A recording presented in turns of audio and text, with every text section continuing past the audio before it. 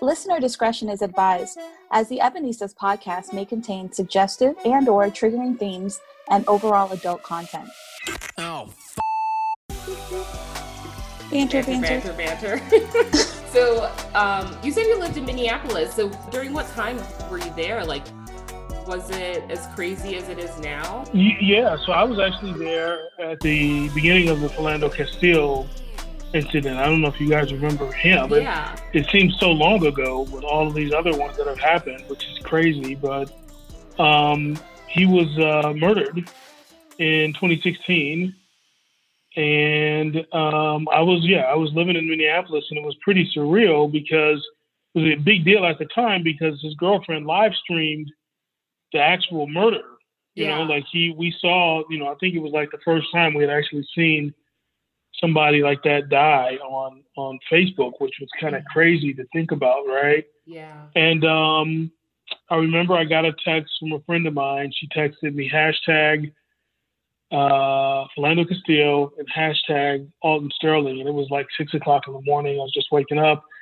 And I was like, oh, not again. Like, it was just Mike Brown and some of these other ones, Tamir Rice. It's like, it's happened again. Mm-hmm. And so I clicked the Philando and start reading. And it was like, oh, this is Minnesota. Like, this is the Twin Cities. Like, this is crazy. Yeah. And once the news got there, like all CNN and everybody, I just was seeing places I knew. And it was just, that's what made it really surreal. Like, oh, this is happening. And I don't know if I shared this with you guys via email or not, but that was the impetus for the script. I had never written a screenplay. I had no interest in being in media and entertainment. I had a good life. And the murder and then the subsequent acquittal, which really was a blow for me because I thought it was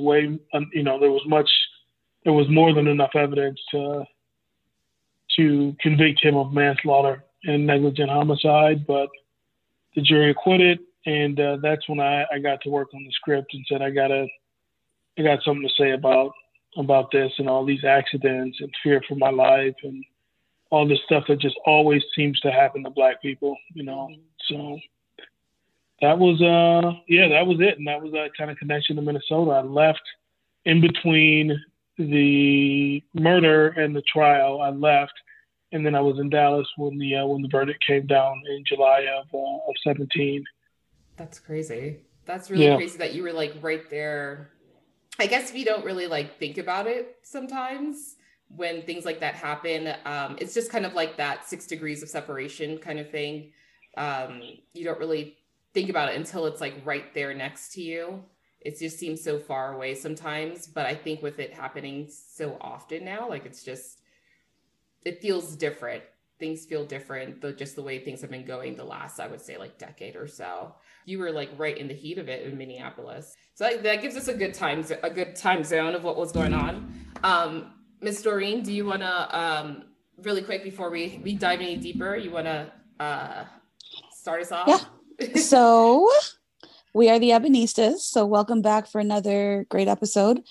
We actually have a special guest today.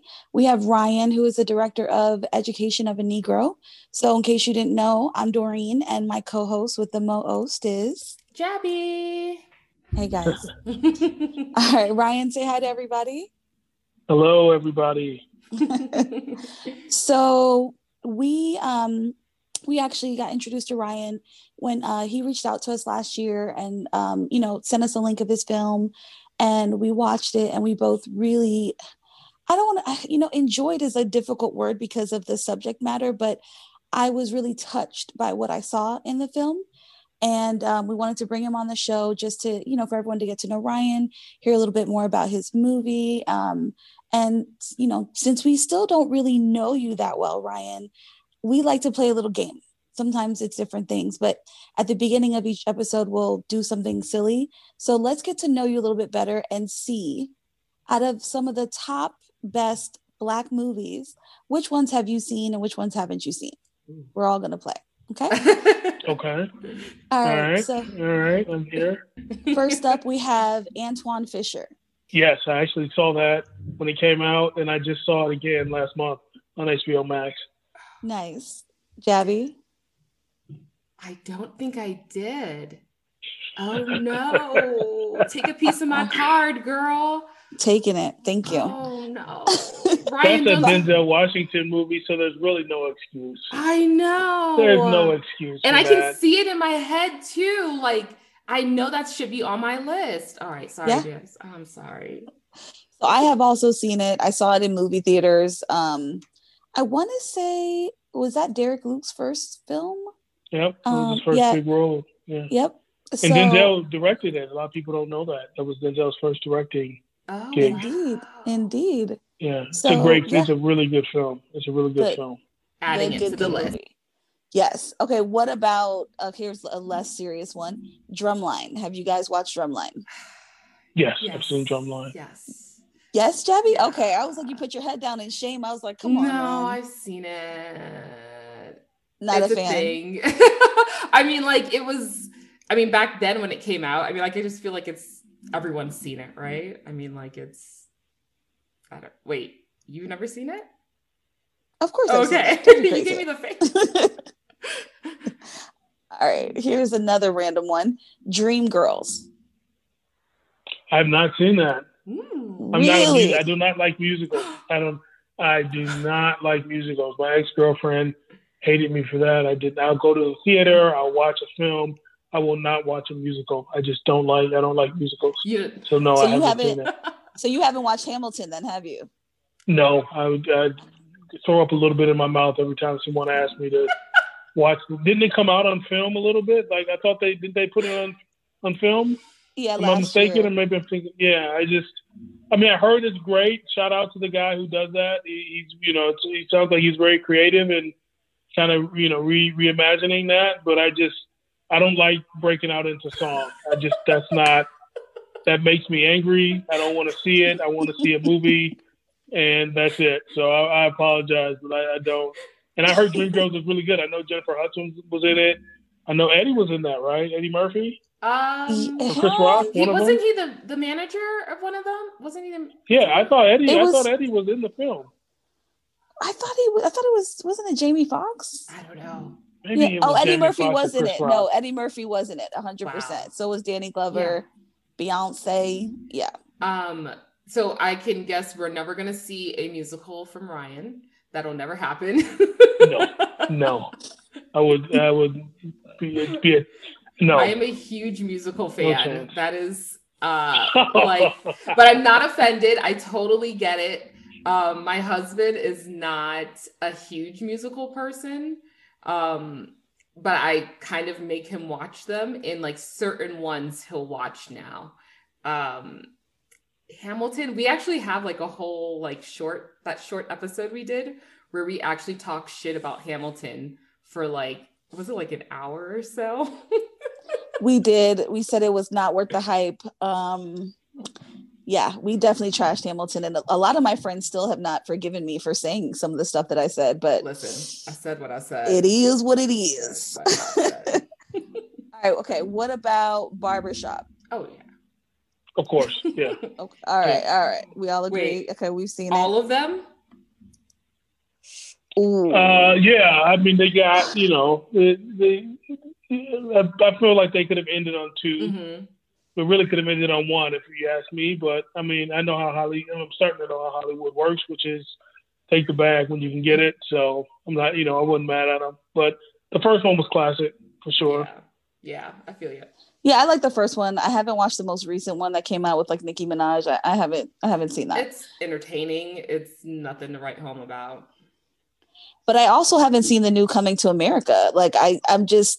I love the first one so much, and so much of my personality was based off of some of the stuff in this movie that I don't want to ruin it, and I feel like they ruined it. I don't know why. I haven't seen it, but I'm just scared to watch it. I was like you. I had the same angst because the first one was so great, and then the best advice I got was just it's like a family reunion. Mm-hmm. It's like a 90-minute family reunion, and you get to see everybody again. And after watching it and thinking about it in that context, I wasn't as, quick to try to compare it to the first one. It was just like, it was good to see So many beautiful black people on screen having a good time and good acting, excellent production values. And it was good to see Eddie again in Arsenio. And, so, and I thought it was a good story. I thought it was a good story. They didn't try to do too much, they didn't try to do too much. So I think if you go in with that lens, you'll like it. But I was like you. I was like, the first one was so good. What can they do? Like how could they recapture that? Yeah, you can't. Right. I know that I read an article that they actually had a script before the one that they ended up with, where they were going to cast Michael B. Jordan, and they were going to do basically the same concept as the first one, but he would be the son of Eddie. And him doing basically the same thing. And I was like, oh, I'm so glad they didn't do that and try and recreate that movie again. Like that would have been just the easy way out, lazy and trash, but I won't give it away. Oh, you mean Michael B. Jordan coming to America and trying to come to, yeah.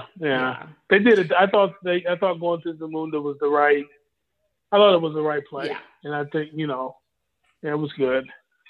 So I actually had this conversation with one of my friends like 2 days ago, and they're like, why is Michael B. Jordan in the new Black Panther? And I'm like, well, what?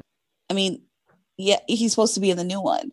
And they're like, but he died. So like, how are they going to possibly bring him back? Like, why do they need him in the movie? And then he was saying that like, there's been so few Black films that with a Black female lead that didn't have another strong Black male character there. Like they need both for some reason. They never just do one with just a strong Black female lead. They always have to have another body. But I'm excited to see him. I loved him in the first one. I'm excited to see how they bring him back. I thought he should have remained in the arc of the film, so I'm excited about it. But I don't question movies like that. Like how could he come back if he died? Like don't question Marvel or like any of that shit. Make it happen. Like, they'll find a way. Well, they got a billion reasons to make it happen. So money. I'm sure they'll do it. And I was one of the few that didn't. I would have been perfectly fine if Michael B. Jordan would have taken over as King of Wakanda. In fact, I wanted it to have. I mean, honestly, to be honest, it's still a sore point because he's technically still the king because he won fair and square. Yeah, but did. I get it. You got to have a happy ending and blah, blah, blah. But, I wasn't, everybody was kind of, it was an interesting story. So I got 4 brothers and sisters, 1 younger brother, 1 younger sister, 2 other sisters. We got a text chain going. Uh-huh. And after the film, we had seen it in all our different places. And after the film, we were talking about it. And me and my brother were like, man, we love Michael B. Jordan's character. Like, we love Killmonger. Like, we need to see more of him. Right. And all my sisters were like, puke, no, we don't like him. Give me T'Challa. And I was like, that was just an interesting divide, like men saw Killmonger and were like, that's what we need. Yeah.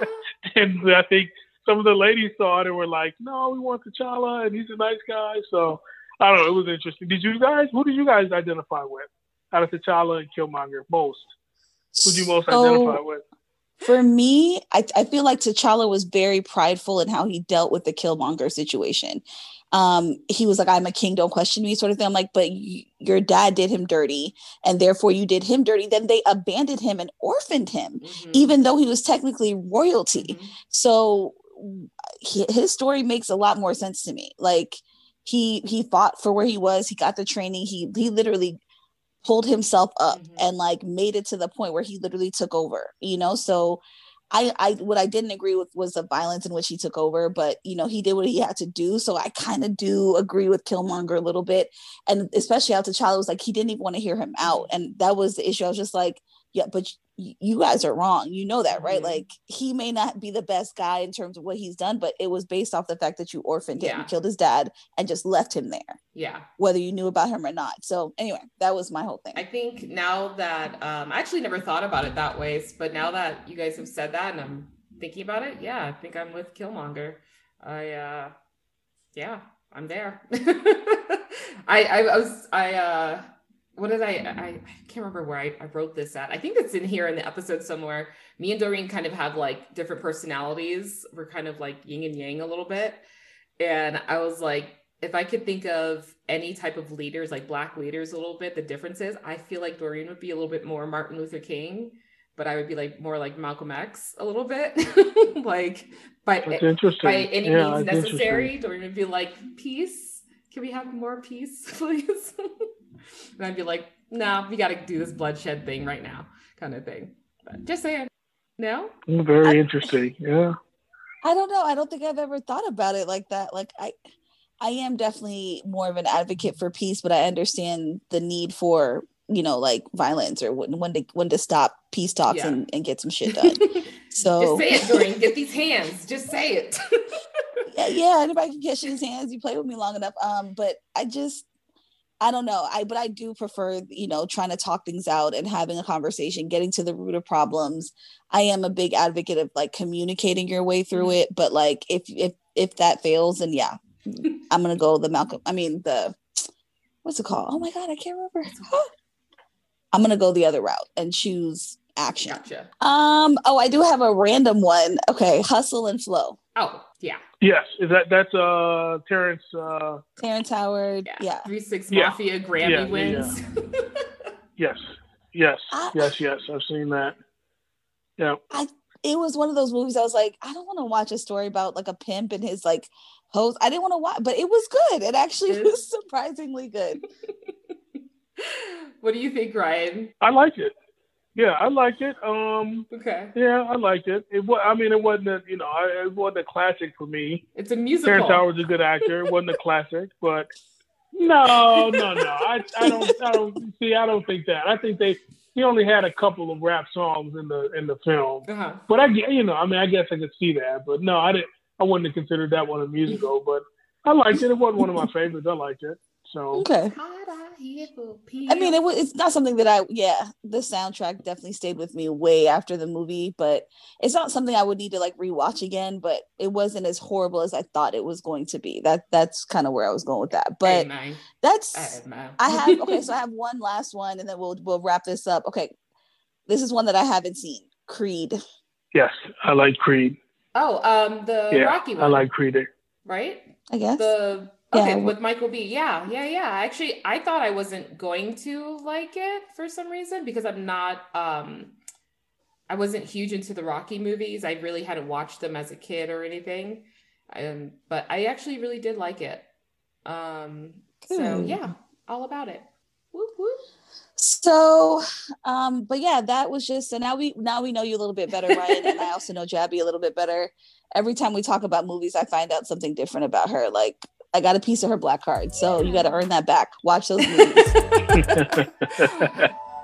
Hello, fellow parental units. If you're anything like me, I cannot get enough of new clothes for my baby boy, and I find it so hard to find super cute outfits for him. Let's be real, the girls get to have all the fun, but I think I found the answer. Littlest Prince Couture is my newest obsession.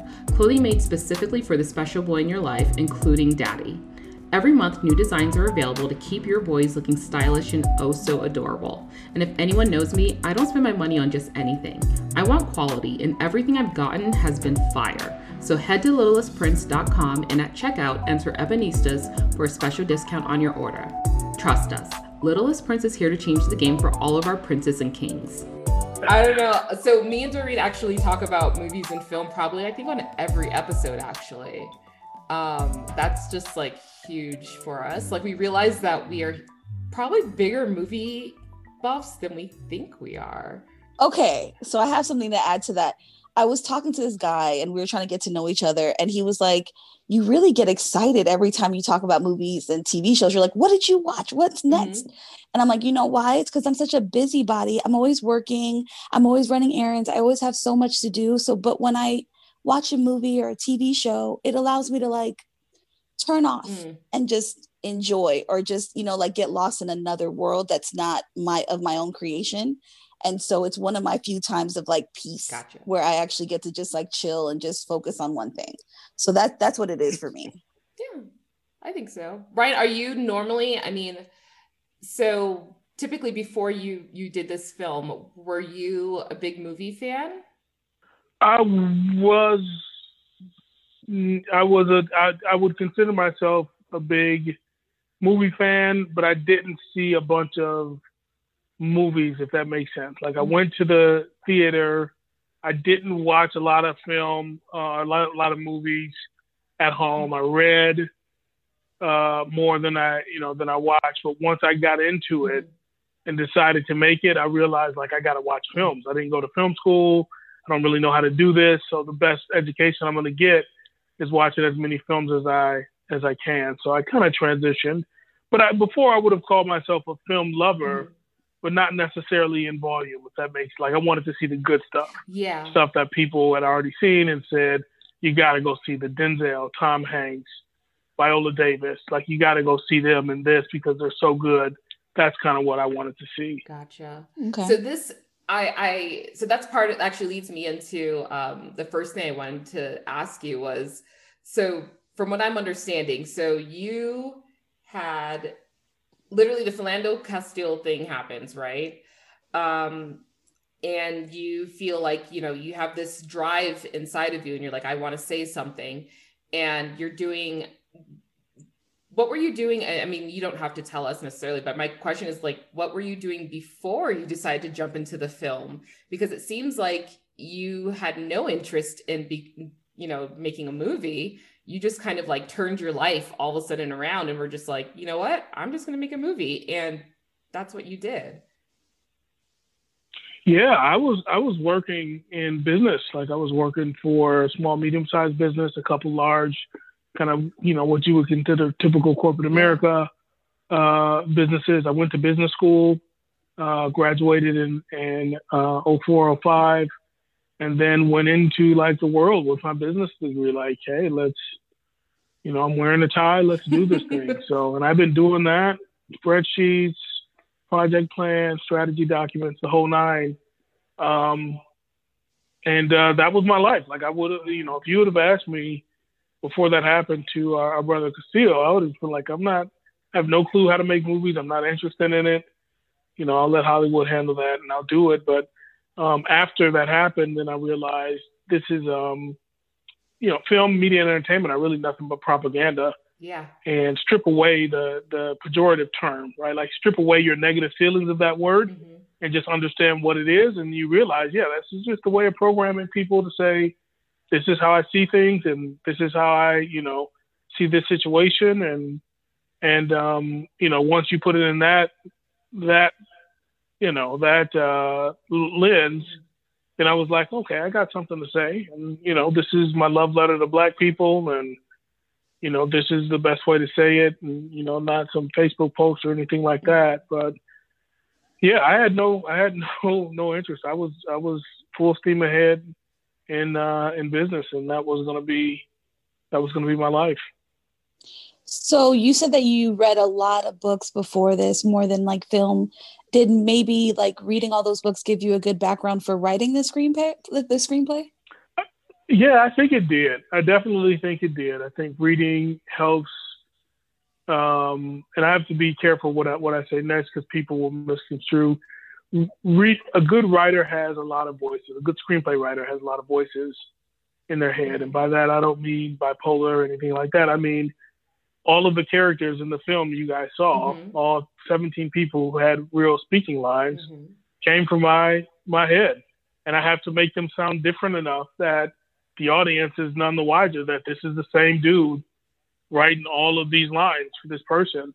And so I think reading helps with that. I think I was a good creative writer. My creative writer and my English lit professors in college actually tried to get me to go into writing after school. And I asked them like, how much does this make? And then I went and asked my business professors how much they made, and it was like, this is not a question, like I'm going into business.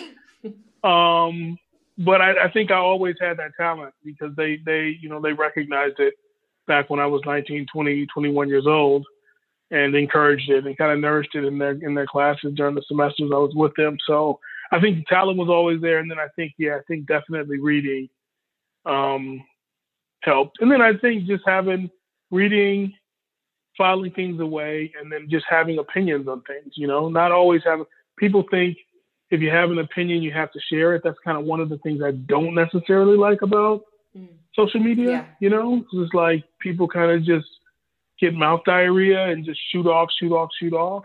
And sometimes it's okay to formulate an opinion and sit with it, and then let other things inform the opinion. Let other books, other people's opinions, news programs, movies, and then let that opinion grow and kind of germinate and maybe come to something else. Because that's how I did with the education, right? Yeah. I sat with that for a good bit of time. So it's insane. I'm just so amazed by that. Like that you were just like, you know what? I'm going to make this.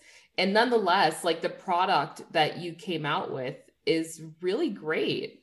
I mean, I watch so many different types of movies. I mean, I watch all the way to like the C-list movies, where it looks like, some kids took like a old school camera, handheld camera, and they're jumbling it around to, of course, the blockbusters, and the quality of the movie and the writing.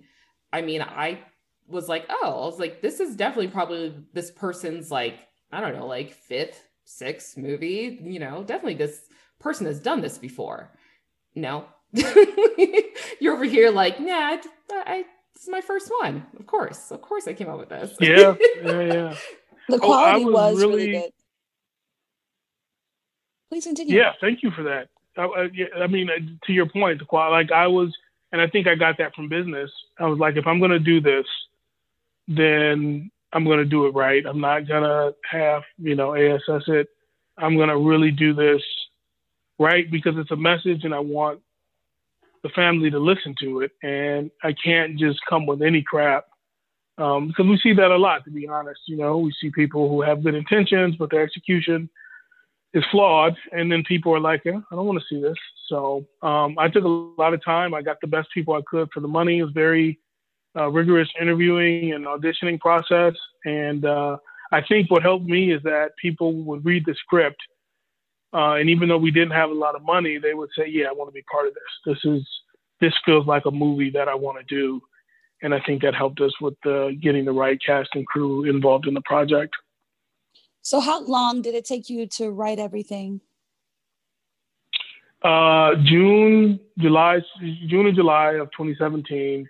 And I finished the script, like the final script as we were going into production in May of 18. So that's a little, under 11 months, maybe. That's very, it took me 6 months to get the first real draft before I showed anybody. Okay. And part of that was me being new, not really knowing how to format stuff and how to write acts and, ups and downs. So I just had to learn, and table reads and more learning and more table reads. But I wanted to be careful. I wanted to make sure if I was going to put this out there with the message that it has, that it was clear and that it was my best work. So I took all the time I could with it. I love it. I completely love it. Like I'm still like I could talk about that all day. Like the fact that you just did this and the quality that you did it at is just really impressive. So also when you sent us that link to the movie, I noticed that at the bottom you put a section for like the themes of the film. So I just wanted to kind of go back a little bit and just touch on one of those. The biggest one that I noticed was the idea that there was the institutionalized racism, and you showed that through having the KKK within the police system. Was that from like something that you read that it kind of inspired that? Was that something that you felt? Like what belief, where did that come from? Yeah, it actually, I tried to draw a line between the start of policing here in the U.S. was the slave catchers, mm-hmm. right? Before that, they had, you had county sheriffs, but that was more for land sales and like, if somebody was really, really bad, like cross country or cross county. But policing, like local policing, started with slave catching. And so what I tried to do, I don't know if you guys saw, like we kind of go with a contemporary narrative, and then every few minutes you see black and white, and then back to contemporary and black and white. And what I was trying to show, if you notice, the guy had the badge on in most of those scenes, because those guys were a cop or either associated with policing.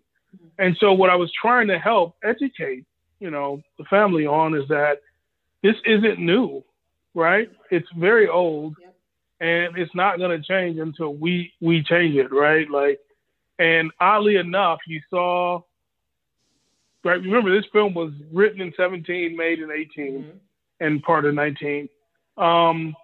But we saw with the January 6th terrorist Capitol riots, I mean, I think there are up to 12 guys now that are active duty policemen that were there. And you think to yourself, how does that work, right? Like a black person like me, I'm like, how does a guy from Florida or Seattle or wherever decide to drive across the country as he's a police officer where he's from, and then engage in this white supremacist act of trying to take over, kill the vice president, kill senators, and just think it's okay. Like, I'm just going to go home and put the uniform back on again. And so for me, it was more of like, I know this has been happening, and I want to tell my people, like, we got to watch out for this, right? I tell people all the time, I'll speak for myself. When I get stopped by a cop, the first thing that's going through my mind is this guy going to hurt me, right? Most people, when they get stopped by cops, have the luxury of thinking, all right, this guy's going to write me a ticket. He might mouth off. I might mouth off, and that's it. I'm black. I got to think about, is this guy a white supremacist? Is he a Proud Boy? Is he Boogaloo Boy? You know what I mean? Like, he can do and say anything. And because he's got the, he's got the badge and I'm a law-abiding citizen, I'm in this precarious position of, I got to protect myself, but he's a cop. I got to respect I have to respect his authority. And that's just an awkward place for an American citizen to have to be. And I just wish people would be more sensitive to that when they talk about policing and they talk about white supremacists, and like, that's something that we have to deal with, and that's something that doesn't go away. So I actually like that you touched on that really quick, because about like what you think about when you get pulled over. And I just thought this might be an interesting thing for us to all share, actually. So when I get pulled over, the big thing that I first notice and the things I think about are, where am I? I look around where I've gotten pulled over at to notice if there are enough people around. I also, now that I have a kid with me, I don't get pulled over often. Then I do that on purpose. That happens for a reason. Is because I won't go over 5 miles over the speed limit, and I literally do every single thing correctly to my best ability, so I can reduce my chances of getting pulled over. But I know that when I have this, these are my thoughts. My thoughts are, where am I? Are there 1 or 2 police officers? Are they white or black? And even if the officer is black, my thought process is, what kind of officer is he? What kind of black officer is he? Is he going to be an officer that has something to prove? Is he, good day, bad day? Like, there's just all this anxiety that comes with it that I don't think a lot of people understand, that a black person or another person of color goes through just to get pulled over for a speeding ticket. So I want to kind of piggyback on that. I know when I was in Tallahassee, we would drive up to Atlanta, and to take the highway the whole way would add like 2 hours to your trip. So you would have to cut through like the middle of nowhere, Georgia. And everyone, before I left, I remember all my friends were like, whatever you do, do not speed through those places. Like they're just looking to ruin your weekend. They're just looking for something. And I never really like thought of it in the way that I do now, where it's like, they are literally waiting. Like they're waiting to do something. It's not like I'm doing something bad, but if the speed limit drops down from 55 to 35 and there's no signage, unbeknownst to me, like that might be a reason for me to get pulled over. So, and then I want to touch back on what happened at the on January 6th, right? So the response time between the National Guard and all of the arresting agencies in DC, there's a ton of them. There is no reason that that went on as long as it did and went as far as it did without any sort of reinforcement, because they were told not to go. They were told not to come.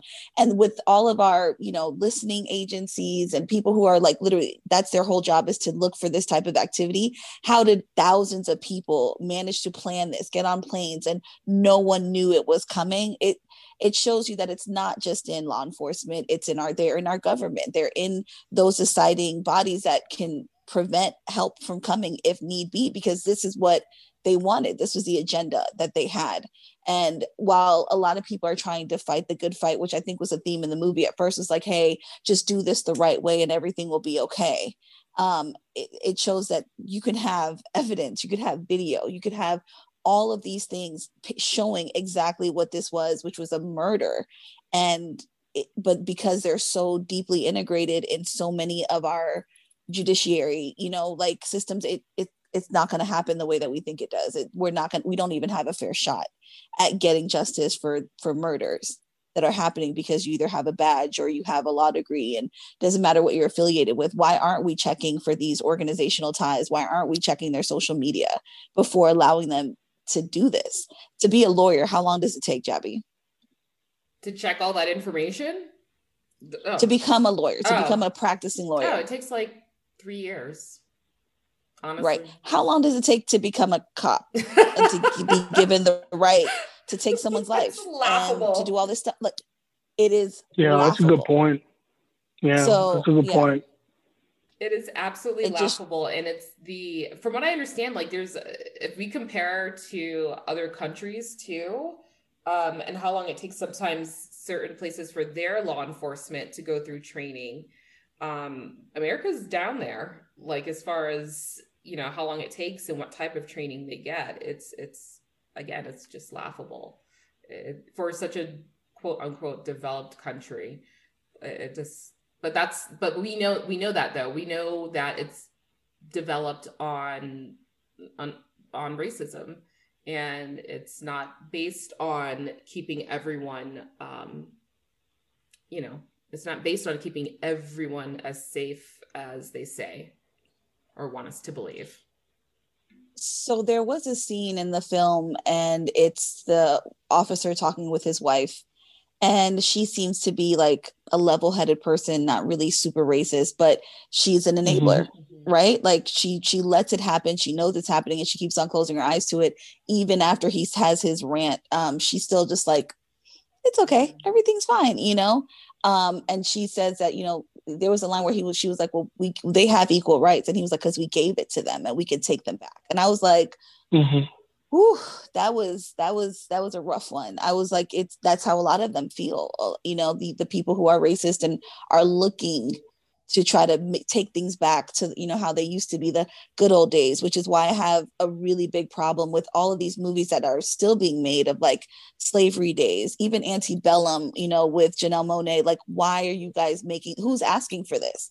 Who wants to see this time of when these things were going on? Like, who is asking, like, yes, more, please. And it's just like, no. I don't need you guys remembering the good old days and seeing it on film. Like, I want to get rid of that memory. So, you know, that all we have to look forward to is something different in the future, not what we had in the past. But anyway. Yeah. And I think for that, like for those slave movies, I feel like, you know, shout out to Janelle Monáe.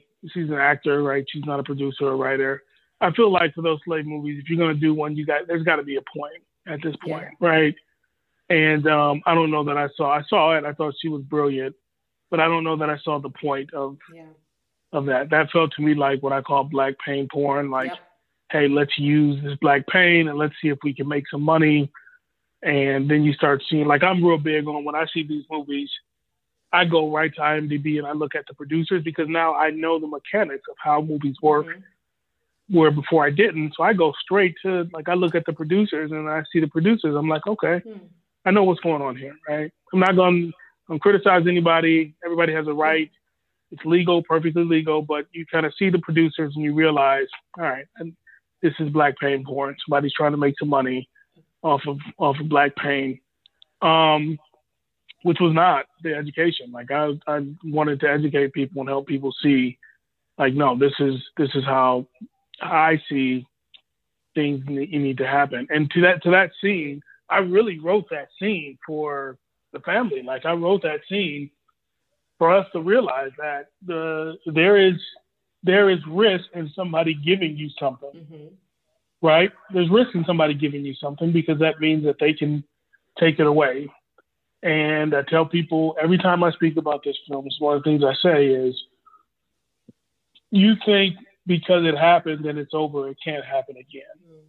And people will say, no, there's no way slavery would come back, and there's no way we could go back to Jim Crow. And then I just say, really, like, what would we do if tomorrow the Supreme Court or the Congress and the president passed a bill that, I don't want to say what's the word? Retracted the Reconstruction Amendments, so 13, 14, 15 amendments, and the Congress signed it, the president signed it, and the Supreme Court upheld any challenge. What do we do? It's a rhetorical question, right? But it just helps people. It helps put it in context how much we're relying on other people for our safety, for our security, for our freedom. And so when you put it like that, now, do I think it would happen anytime soon? No, but I would not have expected an attack on the Capitol in 2021, and we saw that. And so that's kind of scary to me because that's saying, maybe we're not as close or as far away from something like that as we think. But that was I'm glad you brought that up because I think that's the first time in an interview, and I've done a dozen of these now, where somebody's actually brought that scene up. And that line was intentionally in there for the family to say, you know what, there's risk in somebody giving you something and going around bragging about what somebody's giving you. If you haven't created it or taken it for yourself. So no, I piggyback off what Doreen off that scene as well. I found their relationship really interesting. Like it was like you kind of never. She was an enabler, but at the same time, it was like you kind of didn't know what she was thinking a little bit. It was like almost like she was just trying to get him through this moment of his life. But at the same time, she kind of had reservations about maybe their relationship of being with someone that was just so outwardly racist. Or was she like, I wonder like if he just stayed, with those, like she mentioned, you used to tell like a racist joke or two and whatever. Was she okay with that? Like, would she have stayed okay with that and just gone about her life with their marriage? Or would she have eventually been like, you know what, this isn't okay with me? But now that he's so outwardly racist, now is when she's kind of like, I think this is wrong kind of thing. Yeah, and that was the interesting kind of situation I put her in as an ally, right, or a supposed ally. It's like, how far am I willing to go, right? Like she said, hey, when you just told an N-word joke, I didn't like it, but I wasn't gonna break up the relationship for it, right? So obviously it wasn't that big of a deal, which is probably more common than you think. But you didn't check it, and it's gotten worse. And now you're at this point, and you're like, well, I got to go to court. Now this is my man, and I'm pregnant now. And so it was just, I was really trying to help people see, like, okay, I mean, I love the concept of allies. I think that's great, but there's always going to be a limit, right, to forget, take race out of it. Just talk about war, right? There's a limit to, even in World War II, there was a limit to our allyship with Britain, right? I mean, we didn't enter the war at the beginning, right?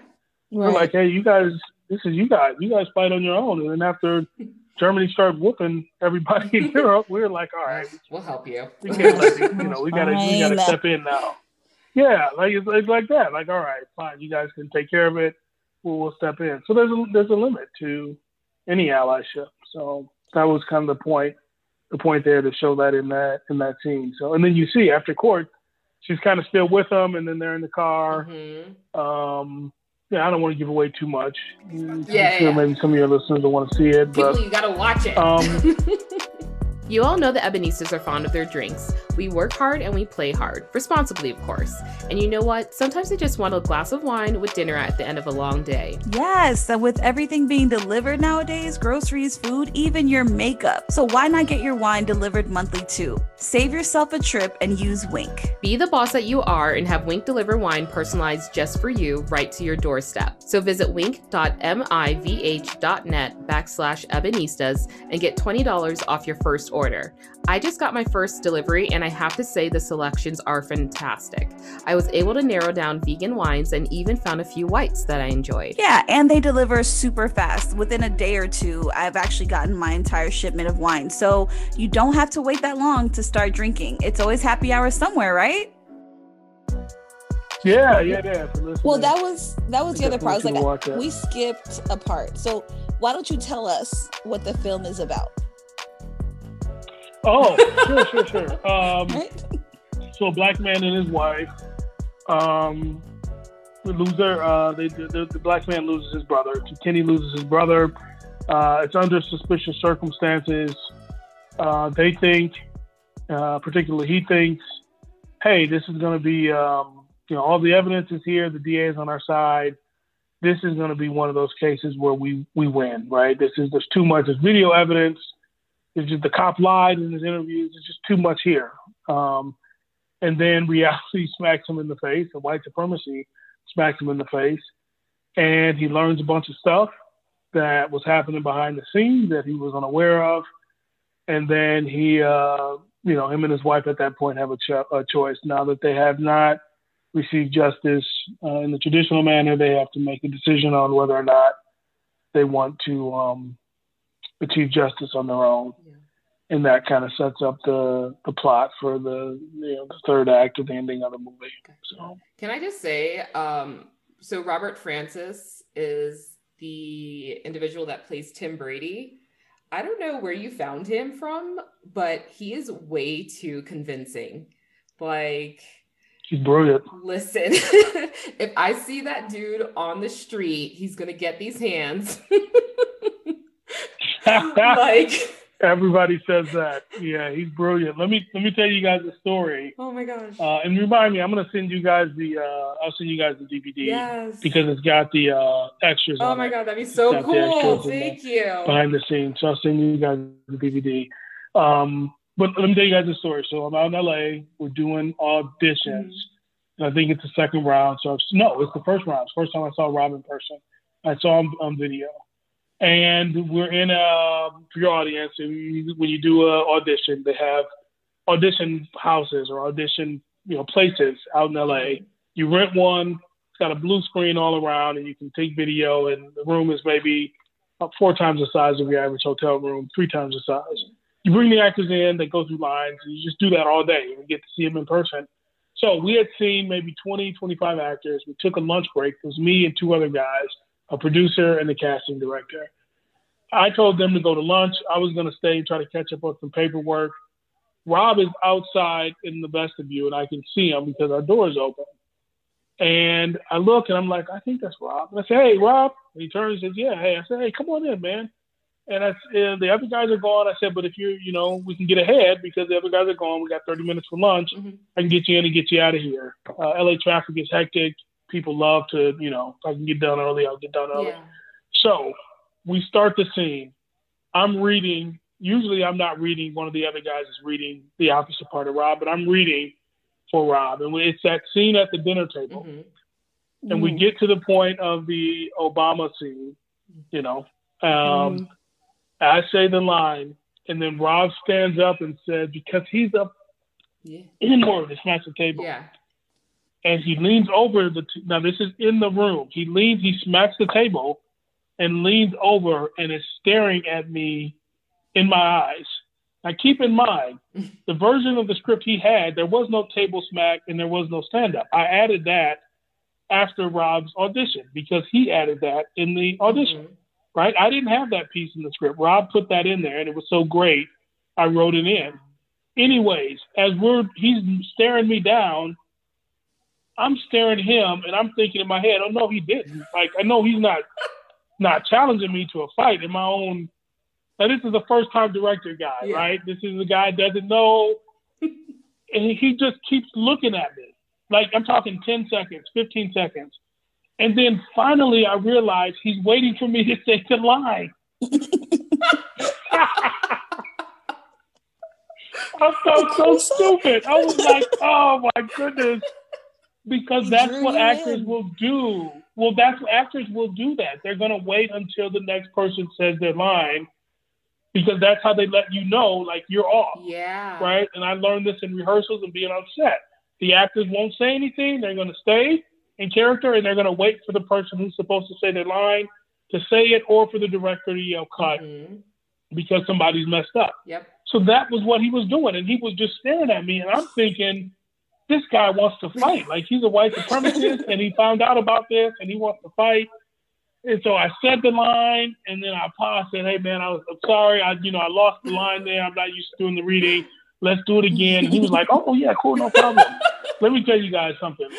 Rob Francis is one of the coolest dudes ever, and I was enamored with his ability to turn it on and then turn it off when I said cut. It just turned into a goofball. Like, and I say goofball, I mean that with endearment. Like, he's just funny, go out of your way. I mean, look at his TikToks, look at his Instagram. It's just, you would not put that with what you saw in the movie. And that is what talent is, right? That's talent because he read the script, he brought the best out of the character, and he couldn't be any different than the character he plays. But it was that kind of stuff in the audition and the screen test that made me like, okay, this guy will deliver. Wow. Like, this guy will definitely deliver. So it's interesting you say that because I get a question often from other people is that, are these people really racist? And did you have problems with them saying these words on set? And I'm like, no, they're just reading the words I wrote down. That's what actors do. But gotcha. He did a fantastic job. He was phenomenal. I definitely work with Rob again in the future. That is so cool. I love it. Actually, you kind of just answered my next question. The other thing I was thinking, because I always think about like situations like that or movies like this where you have these white characters that are playing like these super racist characters, and I'm just like, I wonder what that's like for them. And they're really not those kinds of people, but they have to play that and what that feels like for them. But I mean, I imagine that especially for you writing this type of movie, that if you would not work with someone obviously that truly is like that. So yeah, I was just thinking about that, like what that would be like. So during the film, you had a kind of someone who reminded me a lot of Candace Owens. Oh. Was it the Patriot something? I can't, yeah, Patriot Factor. I cannot say that legally. But if that is your opinion, then it's my personal opinion. Okay. Yes. There are a lot of conservative Black people, especially a lot more that have kind of spoken out more publicly, I guess, a lot more publicly since the person who was in the White House before this. I won't even give him that title or name, but it is really interesting when you see that because you have so many questions and like, why, what's wrong with you? Are you okay? Blink if you need help. A lot of those responses. Get out. Like ring a little bell or something. Like what's happening? So how did you get into that mind state to be able to write that? What you call it, the Patriot Factor? Yeah, that was interesting behind the scenes here too. That was written for a Caucasian actress, and Maggie had auditioned for Maggie Chairless, who plays her, had auditioned for JJ, and it didn't quite resonate there, but I brought her in on a lark. I was like, all right, we got another audition spot. Like, hey, would you just be interested in reading? And similar to Rob, I think she came in like at the end of day 3, at the very end, and I was set on a white person, and she crushed it. Like she just crushed it, and I was like, okay, this would be a nice twist, like to put this in there, and then put her with the pastor, and just kind of because that happens, like we see that. And I happen to think a lot of it is just clout chasing. Like, hey, I know I'll get some attention if I do this, but if I'm just, on the traditional pro-black side of the issue, nobody's gonna pay attention because that's that dime a dozen. So I actually think a lot of that is clout chasing, and so I really don't pay it too much mind, because I feel like a lot of those conservatives, when the cameras go off, they get their wake up call, right? So like for instance, you mentioned Candace Owens. She was making a big deal about not only CPAC but speaking at the Republican National Convention, and she got a wake up call. They were like, "No, this is not for you. Like this, wow. You keep doing the YouTube and Instagram stuff, but we're not giving you the RNC platform." Yeah. And of course, she tried to pretend like, "Oh, it's no big deal," but yeah, it is a big deal because you asked and you wanted to do it. So don't tell me that it's something you wanted to do, and then when they shoot you down, it's not a big deal. It was a big deal. So you got. But yeah, that's an interesting story because Maggie came in and crushed it, and I thought, nice twist. I think that would be a nice twist for people to see that character as a black character. Yeah. In this film. So I think so. We did an episode about this too, about being a token, right? Like a token in a white world or environment, or having a lot of people around you who may have some sort of privilege, so much so that you start to believe that you are the same and that the same rights and privileges should be afforded to you because these are the people that I hang out with. These are my friends. These people are like family. But if you get pulled over, I can promise you the treatment that you're going to get is going to be a lot different than them. And we had talked about on an earlier episode about how that's one of the downsides of being a token, is that sometimes you get that same feeling that like, oh no, I'm not one of them. Like those are the ghetto people. I'm not that kind of black. And having lived in Denver, I've seen a lot of that, a lot of it, where they're just like, oh no, I'm not one of you guys. I'm not from Aurora. I'm safe. Yes, like I'm safe. Like, yeah, of course you can touch my hair. And you see a lot of that. And so I feel like the people, and again, I don't know their lives. I don't know them, don't want to, not really interested in it. But I feel like a lot of people who are conservative and African-American are just, they've led a different life, and they feel like these things can't touch them. That when they are talking about, oh, all you black people are on welfare and all those, when people say those really, really, really condescending stereotypes, they just automatically remove themselves from that because no, I worked hard. I'm not like that. They're not talking about me. They are though. That's the whole problem. They are. So because they don't really care. Yeah, go ahead. Yeah, and I think they do get.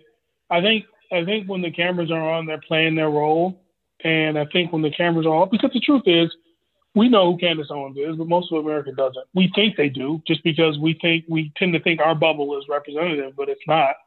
And so I think a lot of them, like I said, get their own wake up call in their normal day-to-day life, whether it's through being stopped or someone mistaking you for this or for that.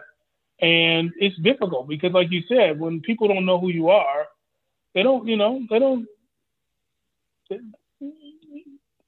just another, you are considered another black person. Yeah. So you may be putting yourself out as I'm this and I'm bad and I don't agree with that. And like a police officer has no clue when they stop you about any of that. You know what I mean? And they're really not interested in any of that. You are what they make you, and that is how they deal with you. And I don't know. I just always thought that's a sad space to be in. Now, if you are sincere, then fine. But I think there are very few people black people who are sincere, because being black in America is part of your identity. You know what I mean? It's part of, and so if you know that this other group is antithetical to that, it's hard to just, for me, logically, it's hard for me to see how you erase that, right? It's just hard for me to see how you erase that piece. So I don't know. That's my opinion. But for those who are sincere, great. I don't think a lot of these people are sincere. For example, Stacey Dash, Omarosa. Mm-hmm. Oh, I was just about to say Omarosa. You had my list. Okay. Yeah, they threw her away like trash. Right. They throw you away, and then now it's I'm sorry, and we're like, oh, it's too late. It's coming too late. back to us. You made a big deal of don't come over here. Yeah, you made a big deal of being not here, and now you want to come back. It's too late for that. So yeah, but that's sad. I do agree that piece is sad. That's crazy. It's sorry. The anger is like rising inside of me. I'm like, there was another thing that you talked about too, that like about the church and how they respond to some of these racial incidents. I have never seen anyone discuss that in a film in that way, but I wholeheartedly agree. Especially about the part about them being afraid and then passing on that fear as a form of like peace talks, but it's just fear. Like, I like that. That was deep. Yeah. That's that was the scene in the bathroom, and that was I remember that day because that was Alyssa Murray, who plays JJ. Yeah. That was an 8-minute monologue, and she captivated. The way a movie set works is, we had only 20 people on our set in our crew. Usually a crew is going to be, it could be up to 60, 70 people, but they have these monitors so that you can see what's going on, especially in a tight space like a bathroom where you can only have 3 or 4 people in there. And she captivated everyone on set with that performance. That in the funeral scene and the first act, she just captivated everybody with her acting. And for her to be able to do that, I mean, she's the only one that talks for 8 minutes. And when we first screened it in Dallas, this is the first place we screened it. There were about, I think 100, 102 people came out, which was a decent crowd for us for no name film. And you could hear a pin drop throughout the whole thing. And I was like, yes, that's what I wanted, for people to just be listening. Like, damn, she's really, and then the little twist at the end where you find out, oh, wait, it's more, it's not just a talk now. So she crushed it. But I put that piece in there because that was part of it. I don't know if you guys are familiar with the 16th Street Baptist church bombing, but that happened in Birmingham, and those were 4 little babies. I mean, those are little, forget that it shouldn't have been happening to adults, period. But those were our little babies. Yeah. And for the clergy to kind of punk out like they did, especially when they knew who the dudes were. Yeah. I don't like to say if I was there because I wasn't. And I think that's unfair to people, right? I can say now, if harm came to my family, I don't care about the justice system. And, we're not going to do that, right? We're not going to do that. At some point, you have to teach people how to treat you and how to respect you. And if that means I got to put my life on the line, or I got to, do some time in prison to make a point, because you can't just keep letting people do violence against you and then saying, let's pray about it. That's really you just being scared, because we don't do that with the Crips and the Bloods and the Vice. You know what I mean? We don't do that when it's that time. So why, when it's the other people, now we're saying, let's pray, and you're scared. Yeah. That's really what it is. Mm-hmm. You're scared and you don't want to do anything, and you want to use, that's what she says. You're using Jesus. You're hiding behind Jesus, and that's just fear. Yeah, it's an easy way out for a lot of people in a lot of situations, and I've noticed that throughout my life. My first experience with that was an old coworker, and she lived very obviously she lived with a spouse that was probably abusive, but very controlling of her financially, and in other ways as well. And, we were really concerned about her, and we'd ask, what are you going to do? Do you need help? Do you want to get, help from, we could take you to, whatever types of assistance that, we can get you. And she would always lean on, I'll just pray on it. And, we were looking at her, we were like, honey, prayer is not going to help your kids. Prayer is not going to help get you out of this situation. Like, you got to make moves, because that's not going to help. And it really is, like you said, like, it is fear. And people just really, I don't know, Ryan, personally, if you're a religious person, but that's kind of my fear sometimes with people who lean on religion a lot, is like, kind of that notion is that if I lean on it, I can use it as a crutch so that I don't have to do other things in life, or I don't have to face other things in life, kind of thing. In situations like this, I mean, like, I can't imagine a family member going through, what these little girls, these families went through with their girls, and then just saying, I'll pray on it, or I forgive. I mean, there was a scene in there about that too. Like, where does that come from? Like, this whole forgiving. Why do Black people lean on forgiveness? And I don't know. Yeah, that was the funeral scene. That was another one I wanted to put in there and just make a point about, and that kind of dovetails when you fast forward to the bathroom scene, mm-hmm. where she kind of finishes the whole thing off about, just saying that we're going to forgive, and the pastor's trying to get me to forgive. And he's like, well, I don't feel like forgiving. Yeah. First, one, two, he hasn't apologized. So, you know what I mean? It's like, mm-hmm. what are we doing? Just forgiving before apology? And he brings up Dylan Roof. And again, I don't begrudge anybody what they do to get through things. That was a terrible ordeal for me personally to have to see that. So I can't imagine how it was for the actual families and the parishioners of the church. But the fact that he stood up in court and said, I'm not going to apologize, I'm not sorry. Well, okay, then, F you, right? Yeah. Like, I don't feel a calling from God. I don't feel out of my space with God if I don't forgive you, if you're being that intractable. Do you know what I mean? Like, you're showing no remorse. I don't feel like I have to, so, and I would not be subject to a pastor that's like, well, you got to do this to move on. No, I can move on and still hold a grudge. It's perfectly fine. I'm speaking for myself now. I'm perfectly fine doing that. And I think too many of our people are just on this, you got to do this, you got to do that. And, when you look around, you don't see anybody else doing it. And then you're like, well, why are we the only ones doing this? Yeah. What's the genesis? And that was kind of the impetus for that whole scene that I wanted to get in there. And I had struggled during the writing process. Like, how do I get this in? Where can I get this forgiveness thing in?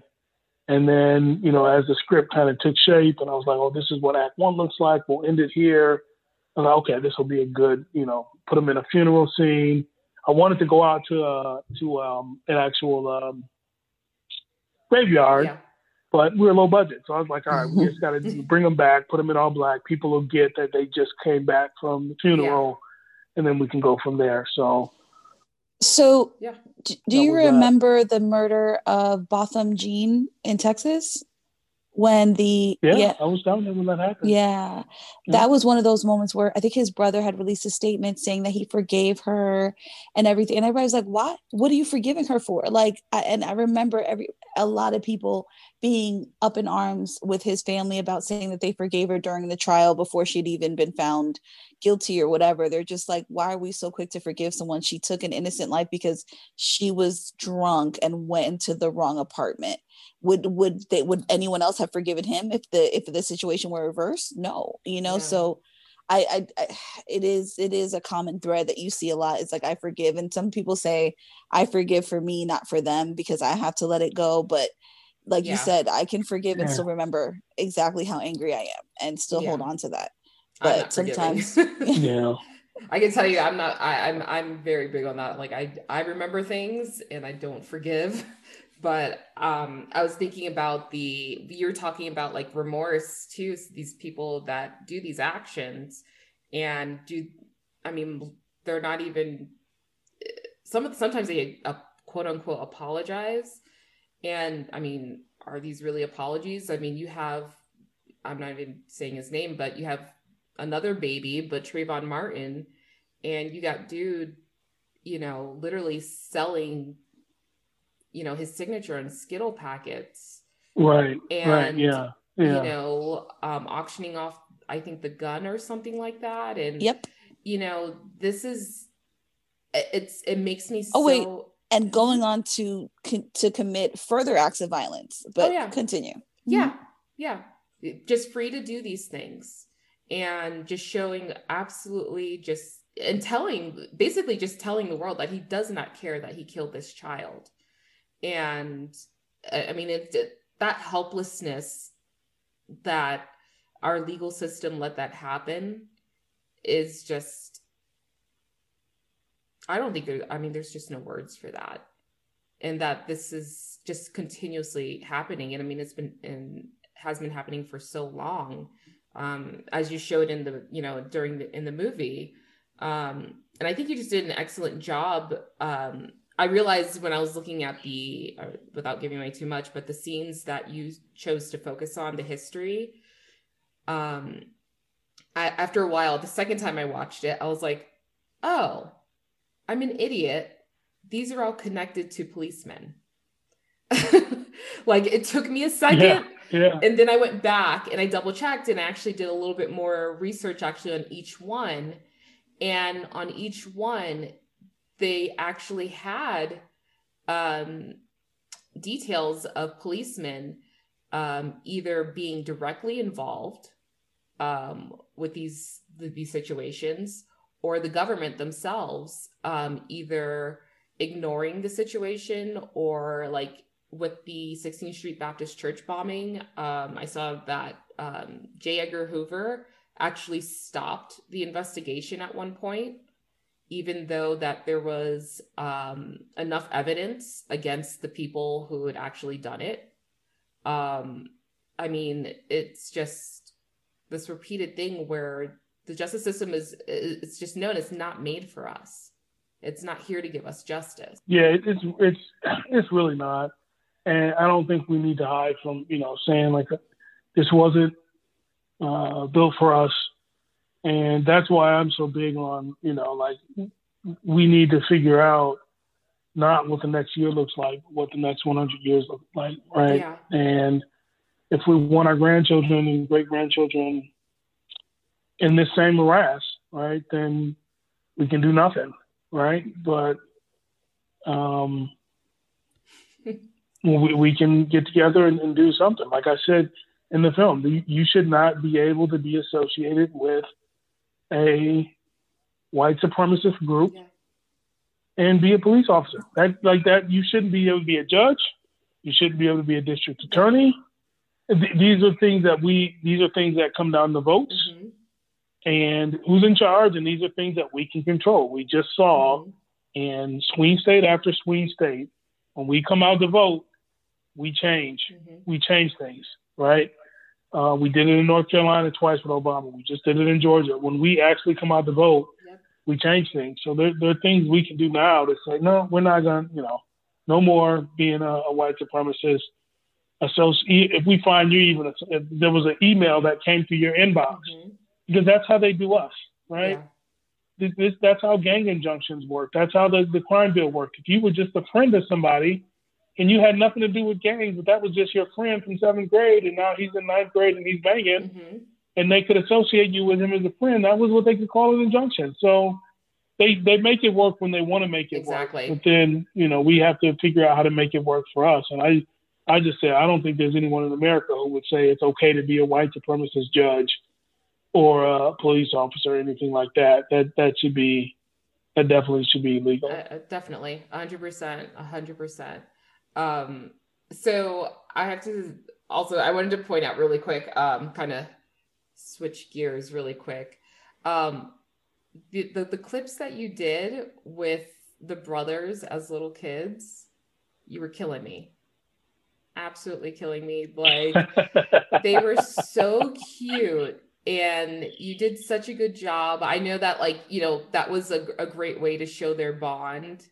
And, it just made me think back to, like, I have a cousin that I grew up with, and just like, how we used to play and all that. And it was just so adorable. Like, I don't know where those little kids came from, but they're adorable. You did so good with that.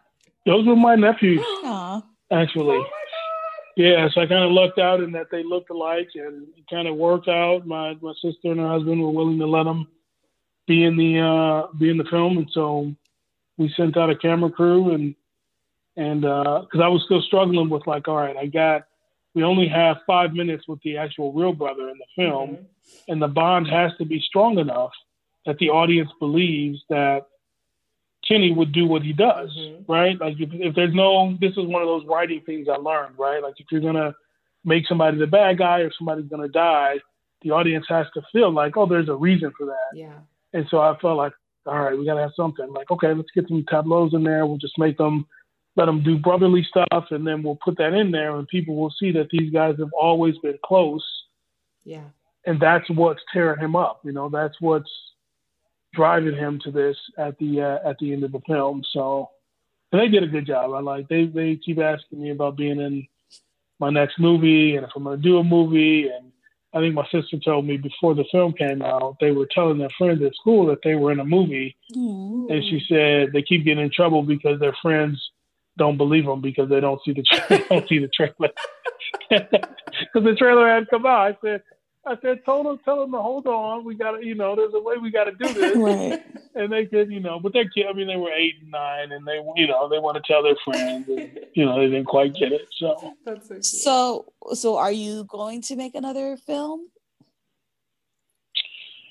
Well, so here's the thing, right? I said to myself after I finished this one, I didn't make this one to make any money, right? And this was my love letter to the family, and I think it served its purpose. But it's a lot of work, and if I were to do it again, I would want to step up in production values and acting talent and all those things. So we are working on. I can't say much about it right now, but we have engaged some names that you would know. Now it's a whole dance. That's the thing I don't like about film. That's different than traditional business. It's a whole dance and agents and when and do they like it and okay, what can we do? And then we're working with some producers to try to raise money. But yes, if I can raise, we're looking to do $500,000 to $750,000, which actually is not that much in movies. But for us, that's you might as well be saying $10 million. But so that's kind of what I want to do. Like, I don't want to do, I don't want to do the same thing and stay static. Like, I feel like I am a good writer. I heard enough from my actors that they liked the way I directed things on set. It was very natural, very easy feel. So I feel like I can do it. But the next step is to get some actors in there where people know their names and people will see the films and, can get something on Netflix or on Hulu or, something like that and maybe take a step up. So we're working. Now, a good thing for me is I've done business. I know how to do business. So this isn't the scary part. Most directors don't know. They come from film school and they don't know anything about raising money or return or anything like that. And I do, which I think is what's given us a little bit of an early advantage with some of the producers and financiers we're talking to, because they're like, oh, this guy has a background in this thing. Because the hard truth for people is that it is a business. It is, and if you can't make somebody money, they're just not going to be interested in investing. Exactly. And it's a long lead cycle because, you put out, you spend the money up front, and then you may not see anything for 18. That film won't come out for 18, 20 months, and that's if you're doing it in a hurry. So yeah, look at money you talks. getting it. I love it. I'm so excited. I was like, so it's Harsco Films? Is that how you say it? Heartsco? Yep, that's it. Okay. That's it. Is that you? Or is that a team that you have? Right now it's me and my bro. Okay. So that's okay. That's what I didn't know if you were like you joined up with another team and like put the movie under their umbrella for that was all yours. Because I was like, I need more films. I need more message. I love these films with like I like direct messages as well. I like all kinds of films. Like I'm all over the place. But I really have a special place for like these big message type films and kind of I just really like the way that you gave this direct message and said what needed to be said. You know what I mean? Especially with what was, and I apologize, the Patriot report, like that was Patriot Factor. Yeah, that one. I mean, I'm so glad you did it. You did it that way. You ended up with doing it this way because I think if you'd used a white actor or actress, you could have fallen into the same thing that we've seen before on other films.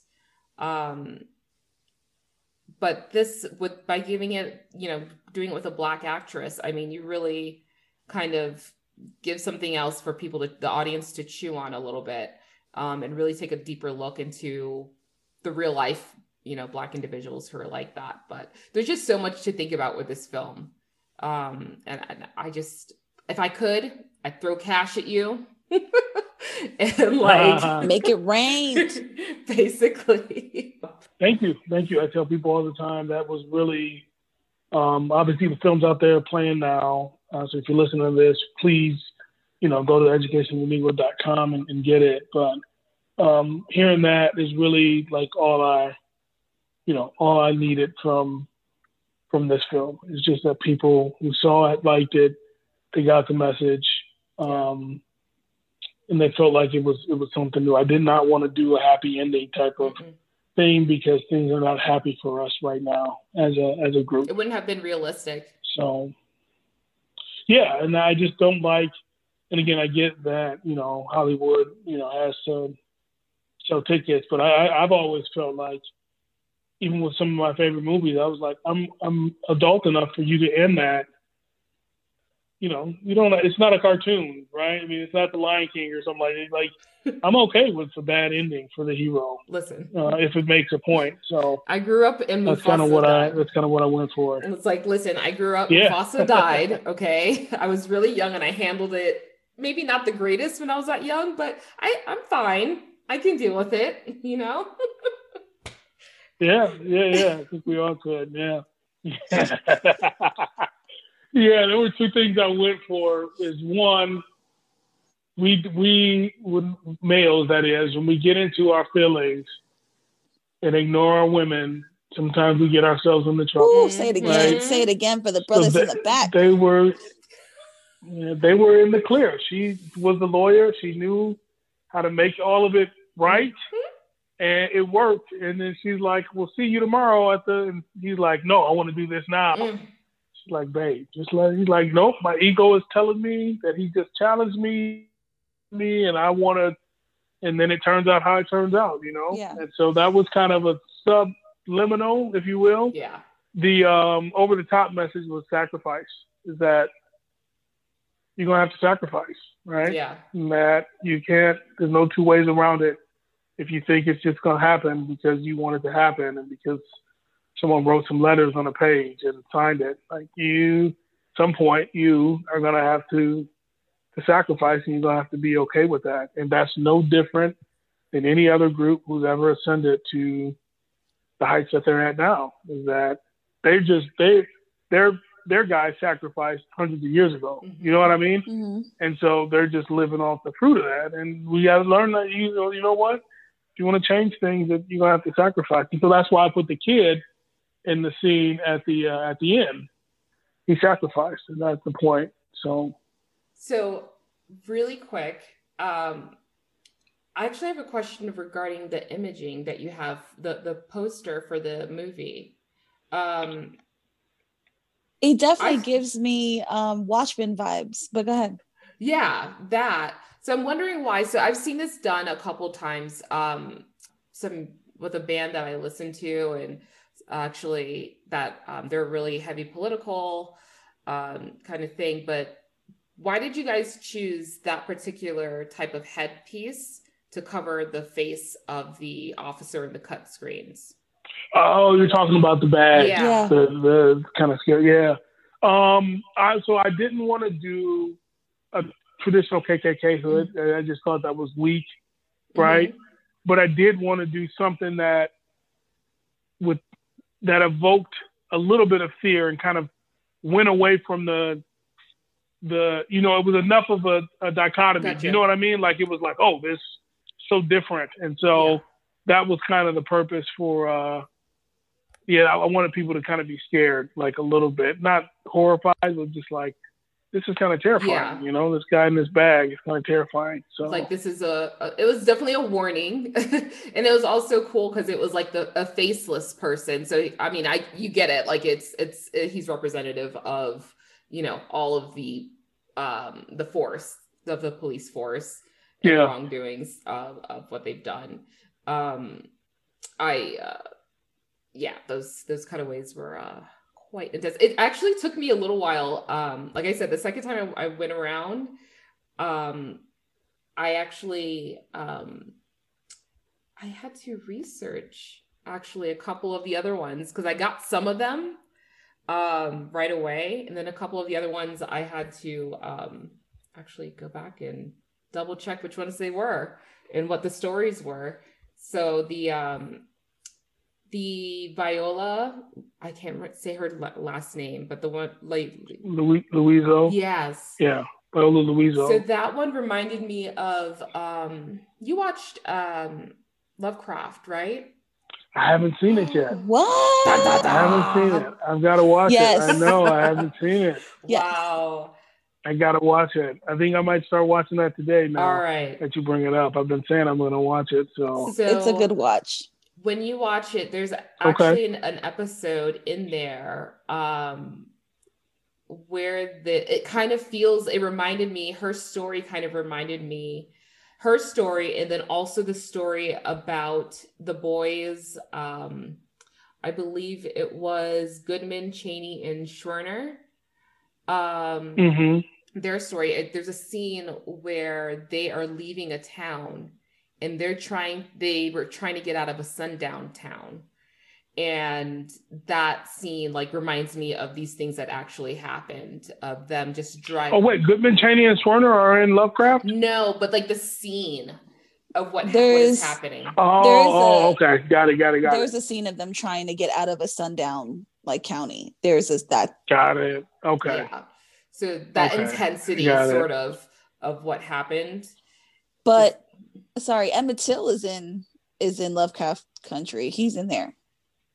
I can't remember. Okay. Emmett Till was one of the kids that were doing the seance. And then he's like, I'm about to go down south and visit my family. And then, he's actually in Wait, what? He was doing a seance? Yeah. It's a Lovecraft whole is wild, son. Listen. What? Yeah, you got to watch it. It is sci-fi mixed with racial. It's a whole lot, but it's great. Okay, I gotta check it. This is Jordan Peele, right? No. Wait, no, not this one. No. No. Oh, okay. I don't know why I thought Lovecraft was Jordan Peele. No, this one is Journey Smollett and there's some other guys in there, but I don't know their names. It's pretty crazy. And then last night I just watched the first episode of Amazon's original Them. It's got the daughter that was in Us that Jordan Peele did. So she's in Us and Them. But Them is it good? I heard some so-so reviews. I only did the first episode and I'm intrigued. To see what will happen. It started off pretty intense. So I mean it jumps from Lovecraft Country. It's like a few years after, right? So I think it's more of like the 60s, right? Early 60s, I think. Wait, what are you talking about? The show Them. It's on Amazon. It's another like kind of like black reality is horror type show. Is it like sci-fi, like Lovecraft Country? I don't know. Oh, but you it's haven't watched it? Okay. I only watched the first episode, but it's something like it's also psychological. Like her realities is like bending a little bit. Okay, I'll check it out. Yeah. So basically, like they move into an all-white neighborhood. They actually moved to Compton, and this is back when Compton was all white, and they're the first black family there. And yeah, you know, it would be a good movie to show how Atlanta went from being the country of Georgia to what it is now. Mm-hmm. I'd be curious to see how that happened, how that switch happened. Huh. I don't know. That'd be really cool. Let's do it. I don't know, Ryan. You got it in you? You got a movie? Oh, it takes a long time to these things take a long time to get a good like Lovecraft Country. I'm guessing that was, that's been in the works for good writing takes time, it takes a lot of time. Listen. But no, I'd be definitely interested in I like I actually have I shouldn't say this, but say it. Okay, don't say it. People, I shouldn't say it. People steal all the time. People's steal. That's a big thing in Hollywood. People stealing ideas. Yeah. So.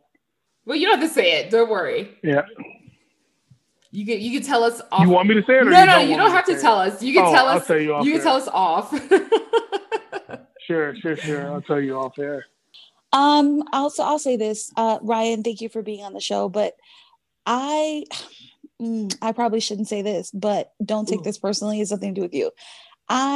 You sent us this link over a year ago. I just watched the film this morning because I typically stay away from any films that invoke that type of pain, that type of trauma, because of just how sad it makes me feel. And how and I already carry around pain of being a Black Haitian woman and all these other things. I carry that around with me every single day. And so it's I tend to avoid things that kind of add on to it, because it just makes me even more angry, especially after what happened in Georgia with the voting rights and everything else. And, I've been staying away from that kind of stuff, but I watched it and I was pleasantly surprised at how drawn in I got, I was like, wait, what? Okay. And the beginning, when they're having the conversations, I was just like, look at you, Uncle Tom, over here making excuses. I was really, but as the film progressed, I was like, this is different. I didn't see anything coming. I had no clue where it was going, which is a problem for me with a lot of movies. I'm just like, this is boring. I see where it's going.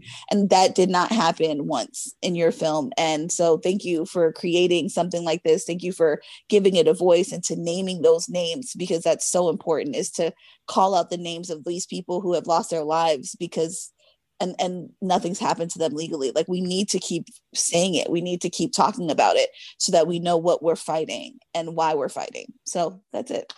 Thank you for that.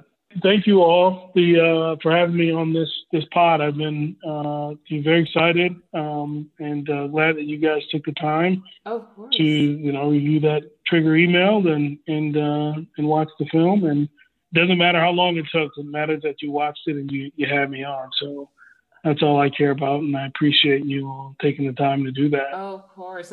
Thank you for reaching out to us. So, guys, thank you so much for joining us for another episode with the Ebonistas. Ryan, if you want to say goodbye to the people or hook them up with any information on the movie. Yeah. If you want to see the film, thank you for listening. If you want to see the film, please go to theeducationofanegro.com, theeducationofanegro.com, and you can find it on Apple TV, YouTube, Amazon, a few other channels, or you can buy the DVD for $5.99. DVD, you get some behind the scenes commentary, actor interviews, a bunch of good stuff about how the film came together, plus the soundtrack. Awesome. Yes, definitely do that, guys. So we'll definitely have some information for you guys up on the website about the film. Share some clips for you guys as well. So please, as Ryan says, please check out the film. It's a great film. We're totally looking forward to what Ryan is doing next. I demand many movies. Yes. I don't know how many he has in him, but I demand. But if this is what they're going to be like, keep on making it. Yes. Yes. Please. Yes. Thank you. No musicals. Absolutely no musicals.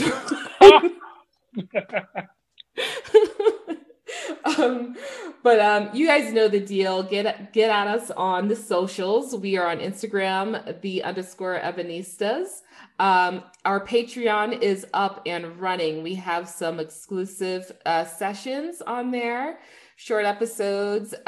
You can get some unedited versions of our episodes. You can hear all the weird stuff that we say that you don't get to hear on the Spotify, Stitcher, all those fun places that we're on. But otherwise, thanks for listening, guys. Have a good one. Bye.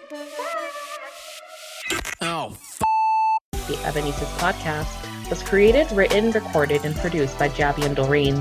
Theme music by Chris Black of Truck Music Productions.